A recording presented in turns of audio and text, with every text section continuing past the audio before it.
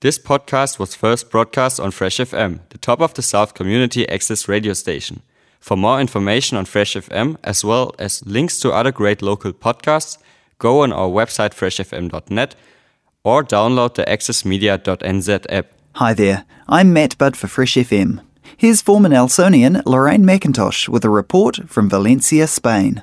Hello, this is Lorraine MacIntosh reporting from Spain for the week. It always feels strange, but here in Spain we have the 6th and the 8th of December as national holidays. The 6th to commemorate the Constitution and the 8th the Immaculate Conception. So just when you're trying to get ready for the run down to Christmas, we have a long weekend of 5 days. Of course, the kids are supposed to go to school on the day between, but for many it's worth taking the children away for a decent family holiday break. And many head off skiing in the Pyrenees. I confess I took off to Paris last weekend to meet a New Zealand friend and see the Christmas lights of Paris. All easy enough compared with flying to the UK. Although with a fraction of the usual flights available, I did have to fly to Amsterdam to get a flight back into Valencia.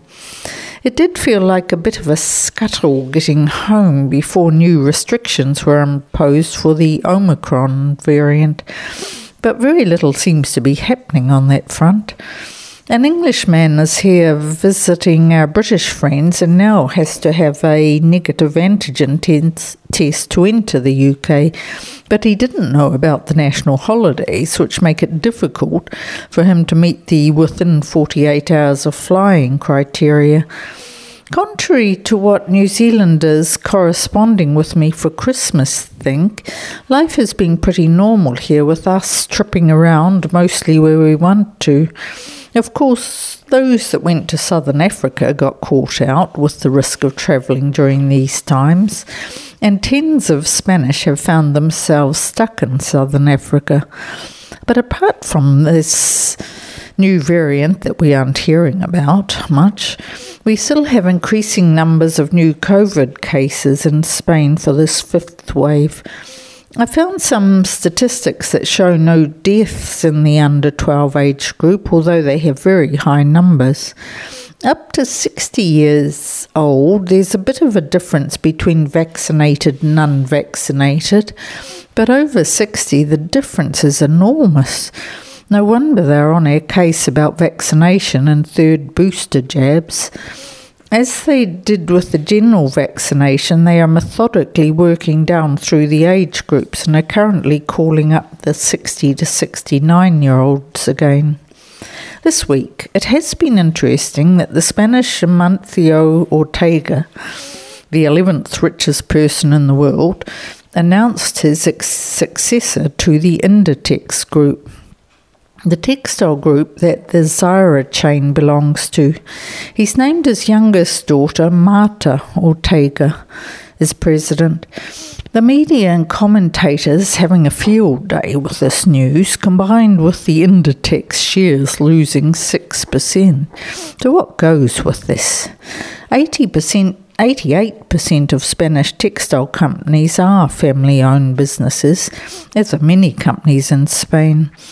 This brings up questions of professionalism versus sentiment. But Marta is highly qualified academically and practically, right from folding T-shirts in Zara London shops at an early age.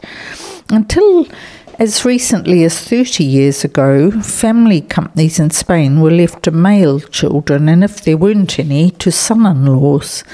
The current situation seems to show a continued prejudice against women company presidents. Interesting stuff as we get on with the shortened week, and it's goodbye from Lorraine in Spain. Reporting from Valencia, Spain, former Nelsonian Lorraine MacIntosh.